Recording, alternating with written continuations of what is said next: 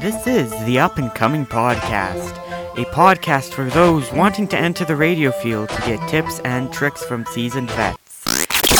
This week we have Lynn McKenzie, the Moose, Smithers, British Columbia. Lynn, thank you so much for joining me here in studio today.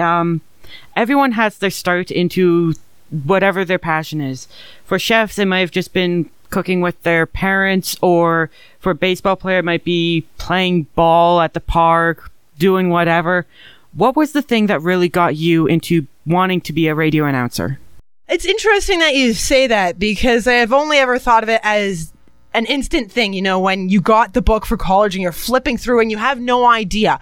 You're just like, radio broadcasting, yeah, that looks fun. I'll do that. But really, the seed was much earlier as a child, growing up listening to Rick Dees, Casey Kasem, the Top 40, spending hours with a tape recorder trying to get that song, but then they talk over the intro and you're like, no!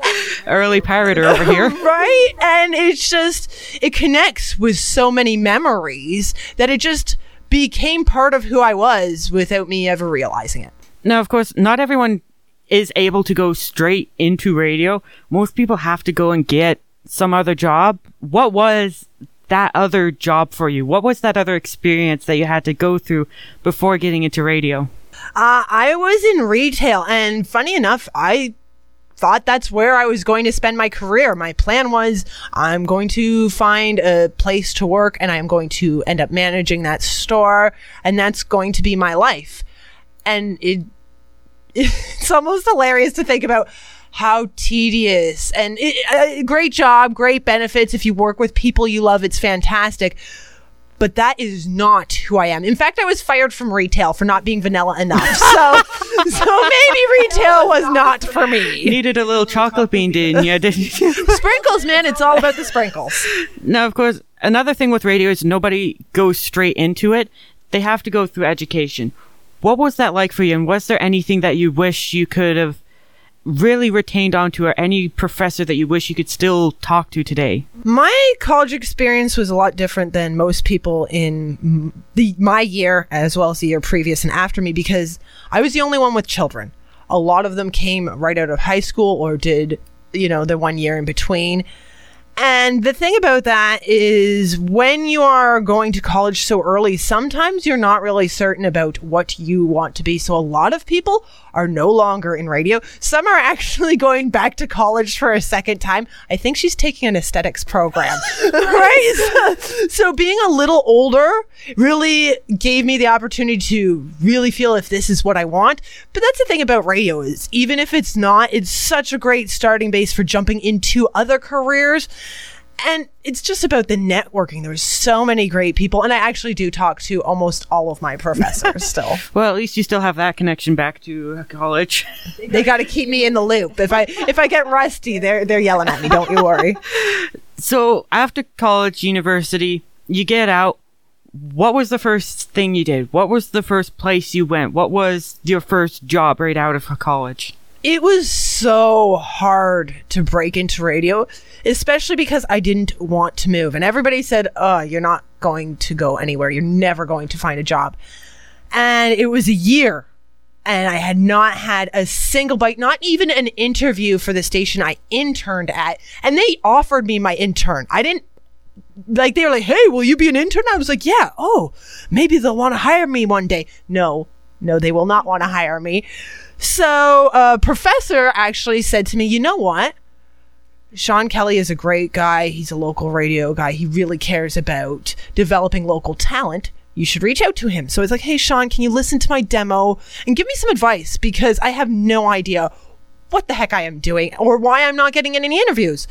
So then I went to his office and he asked me, are you crazy? I was like, it's radio. We're all crazy. So he gave me a job. It was just a swing shift, evenings, weekends, covering when people were sick. And if it wasn't for that, I really never would have I would have given up. And imagine how far I've come and how many different things I've done. I almost gave up before I even got in the pool. Yeah, you don't really want to do that. It gets daunting, especially after a year. And the thing about it is, it's just so many rejections Now, things are different because if you keep getting rejected, you still have the ability to develop your skills by doing a podcast, collaborating with other people, all sorts of things, which was just at the beginning in those days. So it wasn't really anything I was stepping into, plus my experience with having my own studio. I needed somebody else to have all the technology set up for me, and I just came in and pushed a button. Yeah, definitely. The technology bit of it can be real daunting. I should know. I've had to produce shows before, live mix, set up studios. It's real daunting. After working at that station, what was sort of your next move?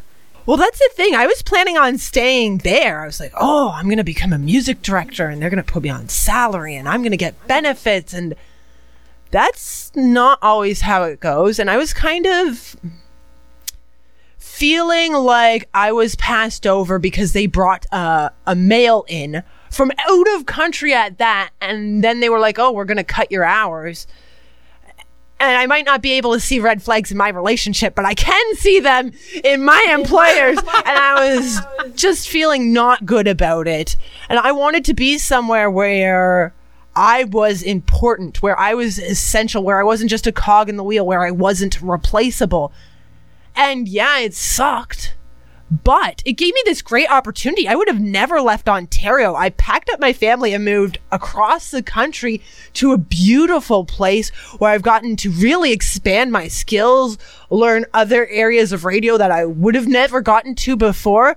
And it really was a blessing in disguise, even though at the time I felt like, oh, you're doing me dirty. But were they? Were they when they made you have to come all the way out here and deal with me? Now I don't know what my answer is, Flint. Going back, what have been some of your biggest memories in radio? Your ups, your downs, the things that really helped define you? I really enjoy doing interviews. I got to interview Jamie Woods and Elijah Fine, and I always love it when they're like, wow, that's a good question. I haven't heard that one before, because that's what they're doing, right? They're just on an interview tour and they're just going from station to station to station, and it's all the same stuff. So when you can think out of the box and really get them to think, then that is a ton of fun. And of course, I recently got to develop my own promotion, so I'm super excited to see the response to that. And of course, getting out into the community more. We're discussing starting fundraisers. So it's really exciting to step out from behind the mic and be more than just a DJ. Yes, a very stereotypical radio face DJ. I hate that because really, I am not a DJ. DJs work at weddings. DJs deal with discs. What do you work with? You work with MP3 files. Right. And even though I do schedule the music, that's done before. I'm not doing things on a fly, and I am so much more than just, hey, here's this song. Let's hit up the dance floor. Right? No offense to DJs. Your skill is important. Yeah. But it's not the same as my skill. Yeah, it's definitely a whole lot easier nowadays to just push a button and call it a day. Are you talking about DJ or an announcer? An announcer? Kind of both. It works for both. It works for both. Yeah. So, of course, going back, you're starting your own promotion here at the Moose. What have been some of your biggest radio accomplishments prior to that? Well, back in Belleville, when I got the ability to start scheduling music, that felt like a huge step. Anytime you're expanding your skills is absolutely fabulous. But it's also nice when they ask you to go out into the community and do things. I really love participating in Stuff the Truck here in Smithers because people come up and talk to you and you get a feel about how important you are to someone's day. And it's just random people on the street too. I was taking the kid to school and mom starts me. She goes, oh, I love listening to you in the morning. You're so perky. You're never a downer. You make me forget about everything that's going on and I really get a great start to my day. And that is the kind of thing that's like, yes, I am doing my job the way I should be. And I'm super proud of the work I'm producing. So it's not necessarily a thing you do as much as a feedback you hear. And I can actually agree with that. I feel if you're going to be a radio announcer, you have to know the community. You have to get out into the community. You have to be the community. Otherwise, no one's going to listen.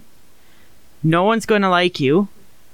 And, well, there's a disconnect too, right? Because you're just, I don't know, a voice on the radio. You're no different than the Wizard of Oz, right? So unless you pull back the curtain and connect with the people, there's never going to be that connection. You're not going to get anywhere from that. Right. So, of course, you've worked two companies, Vista and Quinte Broadcasting. Of the people who you've met going through those jobs and even through college, who are some of the people who you will never forget? The people who, I don't know, you might turn to if you accidentally mess something up and need some advice. Oh, well, that's the thing. The producer back at Quinte Broadcasting, Rick Harrington, he is a production god. In fact, he did my demo for me. I'm not the only one he's done a demo for. I don't know about his success rate for doing his own demos, but when he does other people's demos, he has 100% success rate of getting them a job. And I will always have that connection. And it's so great to see how they develop and change, because yes, Rick still works in the radio industry, but he's now creating a voiceover company to do commercials, spots on the go. And it's so exciting to see how he's still in radio, but not in radio. And it's just fun to watch people's careers develop, because it's so different.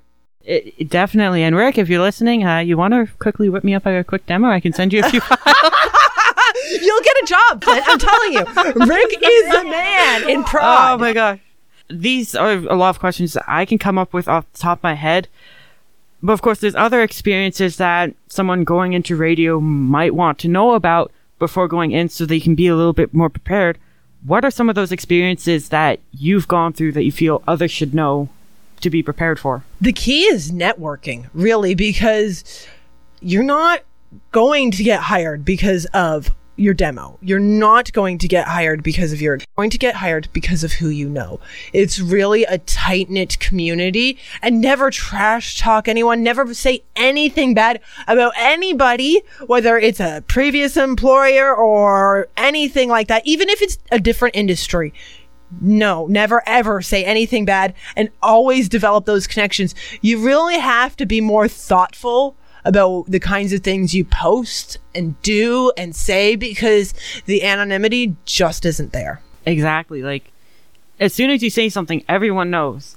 Especially in a small town community like Smithers, you say something, everybody in Smithers will know, like, that. And that's what the radio community is. But that's a double-edged sword. Yes, that can kill you, but it can also be very beneficial. If you connect with the right people, then when a job opening comes up, somebody's going to be like, oh, okay, I could post this on Milkman. But you know what? I think Dave said he knows somebody named Flint that would be perfect for this role. So it all plays out, because if you have already developed those connections before you even start college, it's so important to go to your local radio station and start talking to those people. And of course, if that's not what you're going to go into, if you're more thinking podcasts, find your favorite podcasters, connect with them, get advice, listen. It's so important. People hear things, but they're not really listening. Be willing to take advice. Be willing to get knocked down. Because even starting this podcast, I listened to Drew Dalby's podcast, the Off Mic podcast, just to get a sense of like what a lot of other people's experiences are like, what questions to ask, this, that, and the other thing, the production, just so that I can make this podcast, make it sound good, make it sound complete, and get the information that I want in. Right? Because the reality of it is there are no new ideas. You just have to spin them in a new way. Yeah, I'm kind of stealing a lot of his ideas. That's what radio is. But I'm going to add some advice that other radio folk might be wanting to know, might be wanting to ask. Like, you moved all the way out west. You dropped basically everything you knew back in Ontario to come out west here, to come live in Smithers. What was that like? And do you have any advice for people going into radio and having to drop everything? I think a lot of people end up doing that. The only reason mine is different is because it wasn't just me, right? I was basically starting a career because everything that happened in Belleville was just Belleville. So I was giving up everything and moving away, which is very typical for people when they graduate from radio broadcasting. You're like spiders, just out in the breeze, scattering all over the country. Some people even go to the States and other countries. And when you have a family, that's not so easy. So it's a lot more risky. You have to really have faith in yourself, and you have to know your worth. That's the thing with everybody, like, oh, don't talk about money. It's taboo. Talk about money. Talk about how much you make. Share this with others, because you don't know your value if nobody is sharing what their value is. And how would you set a standard for that? Exactly. On top of that, you moved out here. How long are you planning on staying, and how long do you recommend somebody staying at a station before deciding to move on? You need to stay until things get tedious. Once it just becomes part of the routine, then you really need to consider what you're doing. Do you still want to be in radio? Do you still want to be at this station? What do you need to do to really ignite the fire? Right? Because doing the same thing over and over and over again can get boring. That's the great thing about radio. There's so many options to get creative and spice things up with a new contest or different things to feature. There's so many opportunities, but you have to be aware of them, and you have to realize that I'm not feeling this the way I did before, and I need to move on. You need to be able to see those signs. I'm not going to progress here because I don't have the mentorship, or they don't provide the skills that I want to learn, right? And you just have to be able to recognize what you want and go from there. Now, of course, moving out here, it's hard on everyone having to move away from what they know. And of course, it was especially hard on you having to move with a kid, boyfriend. Those types of things are hard. Do you have anything to say to people who may potentially be falling into the same place that you did when it comes to money or planning? There's only one thing, and that is feel the fear and do it anyway. Growth is painful. It hurts. It's not supposed to be simple. It's not supposed to be easy. It's not going to be something that you're 100% sure of. There's going to be risks. There's going to be fear. There's going to be doubt, because that's the human nature of it. But you have to rise above that. Feel the fear and do it anyway, because if there is no pain, there is no growth. Well, wrapping things up, out of everything we've talked about, there's got to be something else. What other advice do you have for someone entering the radio field? I think it's really important to have a desire to expand your skills. And even if you're thinking, I don't want to do a podcast, those kinds of things are great for developing your skills and making connections. So you really need to be comfortable with getting uncomfortable. It's kind of like ripping the wax strip off your leg for the first time. Now, I would pick a more sensitive spot. It's pretty painful. Okay. Still better than using an epilator. So, well, thank you so much for coming in. You've given a lot of insight to not just me, but to also anyone listening. I feel I've definitely gotten to know you better, even though I've known you for over 2 years. And for anyone listening, if you do want to see some of the notes from the podcast, because I'll keep talking to her, see if I can figure out anything else, be sure to head over to upandcoming.ga, fabulous website that I've started to host this podcast, as well as host some resources for anyone entering the radio field. Lynn, thank you so much for coming on. Thank you so much for having me. It truly is an honor, and I'm super excited to see where this goes, because it's really green and it's going to flourish because you're just really dedicated and have so much passion. And it's going to be exciting to see where life takes you from here.